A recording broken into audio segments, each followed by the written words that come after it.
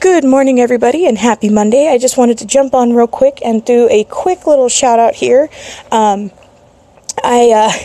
had a very early morning this morning, started about 5 o'clock, in responding to some text messages and instant messages to a few military wives that they want to be able to have a business that will travel with them through deployments. It keeps them busy, at home while their honey's overseas.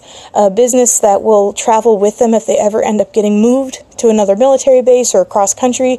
This profession is fantastic for that. It literally goes where your internet goes. That's the best part of working with It Works. So this morning I had the honor of talking to two beautiful Marine Corps moms, and what I love is that I'm a Marine Corps granddaughter. So I know exactly what they were talking about the entire time. My ex-husband was a Marine, so I Marine wife myself at one point. I totally get it. And it was a great time. A lot of love and support came from the military families when I was involved, when I was there and a part of that. Very strong group of people. Very, very strong group of people. But anyway, so I wanted to talk about leaping into another topic here.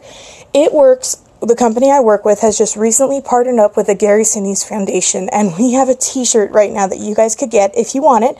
That's part of our Give Back program.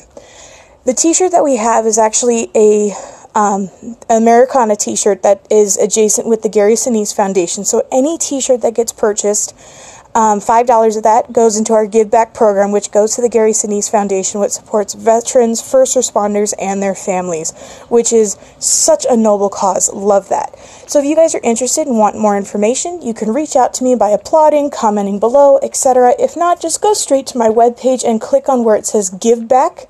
My webpage is www.leek.myitworks.com, and I appreciate your guys' day. Have a fantastic Monday, and we'll talk later.